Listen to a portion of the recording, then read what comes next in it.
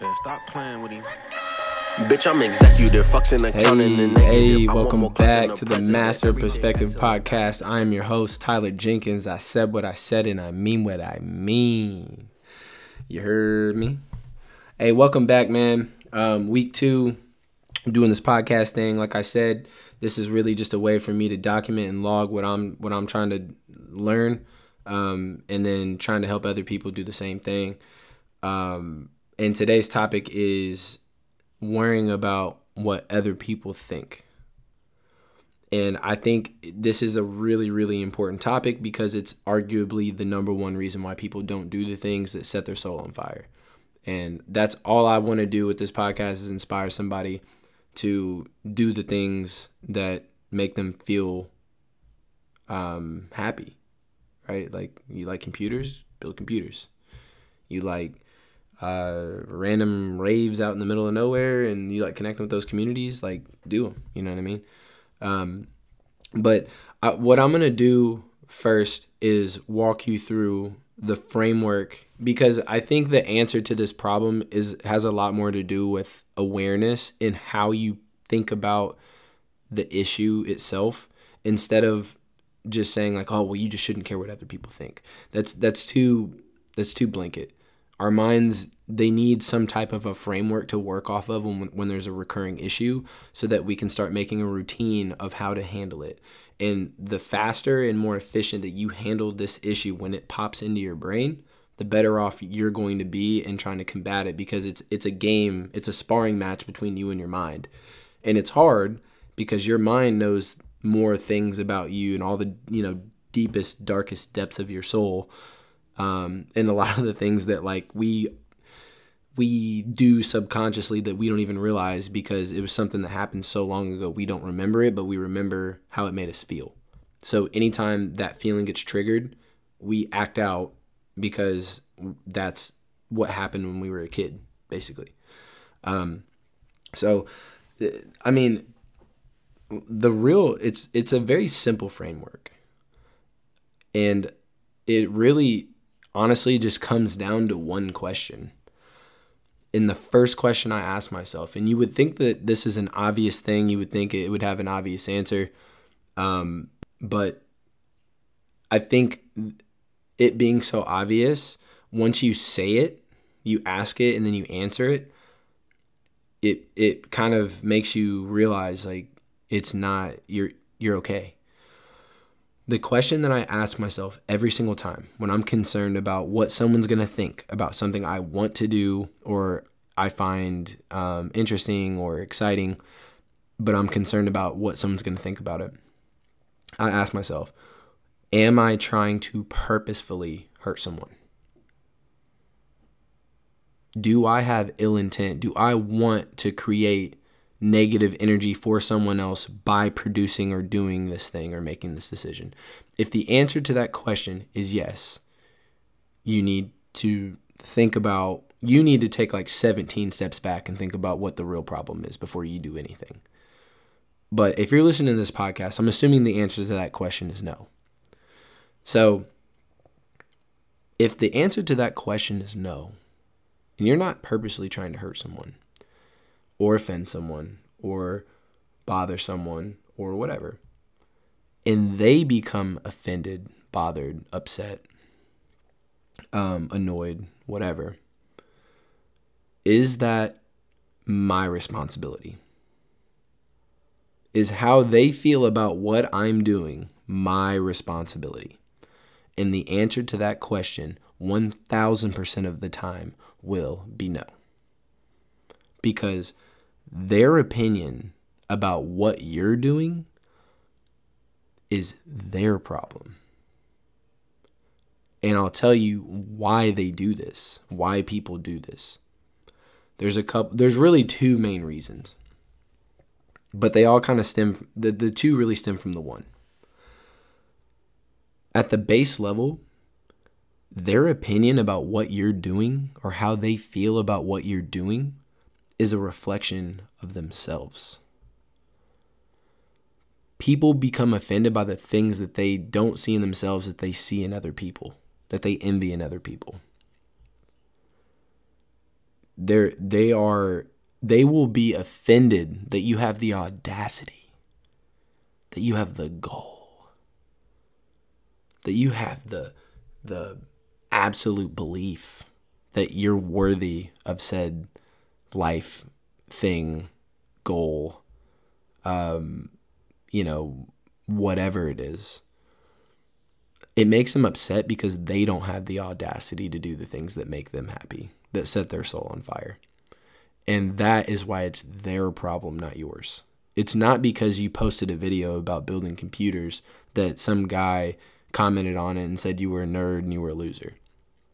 That guy's jealous because he doesn't have any talents and he's scrolling on YouTube, and the only thing that makes him feel better about that is trying to put down people that do have those talents. In a lot of ways, I've started to learn to pity these people when they have these types of opinions, because it makes me sad. It means that they don't see that in themselves. And part of my goal of this podcast is to help people see that within themselves. Like, you can do that too. You can be successful at that, whatever it is you're wanting to do. But you have to love yourself and believe in yourself enough to do that. And that's not your problem.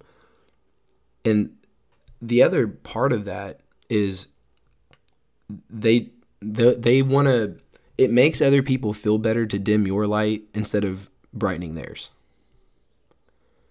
It's easier for them to try and dim your light instead of brightening their own.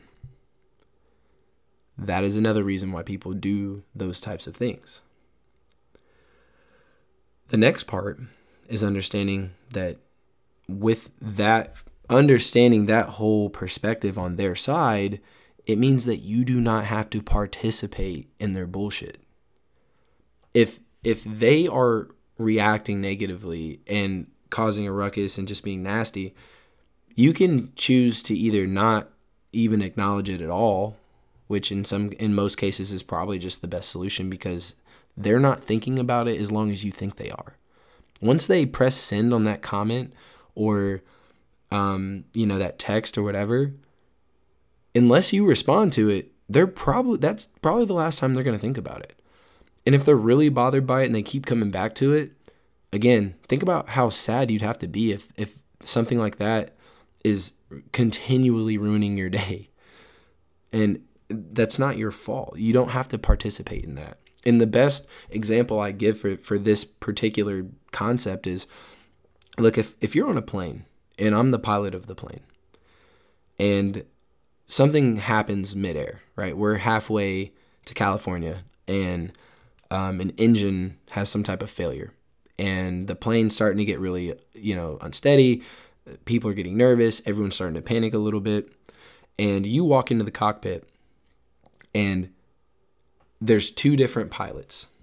One of them, even though you're frantically explaining to him what's going on, he's calm, he's collected, he's more focused, more calculated, more in tune. And he's as calm as could be. It's not that he doesn't care. He is on the plane with you. It's not that he doesn't care. It's that he understands in this situation what's important is getting you home and on the ground. The other pilot, which is what a lot of people end up being in this analogy of a situation, they join the frantic, freaking out, matching their energy route, and then it makes everyone else even more anxious, more upset, and more scared. So, being in a sales role, that's how I try to describe to my clients, like, hey, would you rather me be pilot A or pilot B? It's not that I don't care. I don't get paid unless this loan closes. But I understand that there's a way that we can figure this out, and it will not benefit either of us for me to freak out because I'm the pilot of this plane right now. You're the pilot of your plane. Don't let these people get on your plane and start ruffling your feathers, because you still have to fly this plane. It's your responsibility. Your life is your responsibility. That's aside from understanding that if you're not purposely trying to harm someone, that's the other thing that you have to remember. You do not have to participate in their bullshit. It is not a requirement. They will try and make you feel like it's a requirement. They'll tell you you're horrible, you're a bad person, you don't care about them. blah, blah, blah. They will come up with everything that they can possibly think of. And if you know in your heart those things are not true, you are required to give them any type of reaction, any attention, acknowledgement, none of that. Zero. That's it. I mean, that is the framework. The irony is you don't even care about these people's opinion about anything else. Isn't that weird? Like, you listen to completely two different music artists, and you hate, if you like rap and then they hate rap, but they listen to country and you hate country. Like, are you really super bent out of shape because they don't like country? Well, no. Like, it's not that, like, why do we make some things, like, especially something like a passion project, like, why do we make that so serious, but something like that we don't think is a big deal, and we don't really care about their opinion? It is a psychological game that's happening inside of your head. And the more aware you are of the tactics that your mind is trying to deploy on you, because it doesn't like to be uncomfortable, it doesn't like change, good or bad. And that's what people don't understand. Your mind does not like change. It likes routine. It likes predictability. It likes security. The moment that you start trying to introduce something that isn't one of those three things, it will tactically find a way to divert you away from it because it perceives it as a threat, whether it's good or bad. And that's the struggle that we fight. So I hope this was helpful, man. Like I said, I'm trying to get better at structuring these two so that the points kind of come together, and I think this one's a little bit better. I love you guys. I hope this was super helpful. If you need anything, reach out to me on social media. I'll have my handles and stuff in the description and everything. I love you guys. Thank you for listening. I will talk to you soon. Love.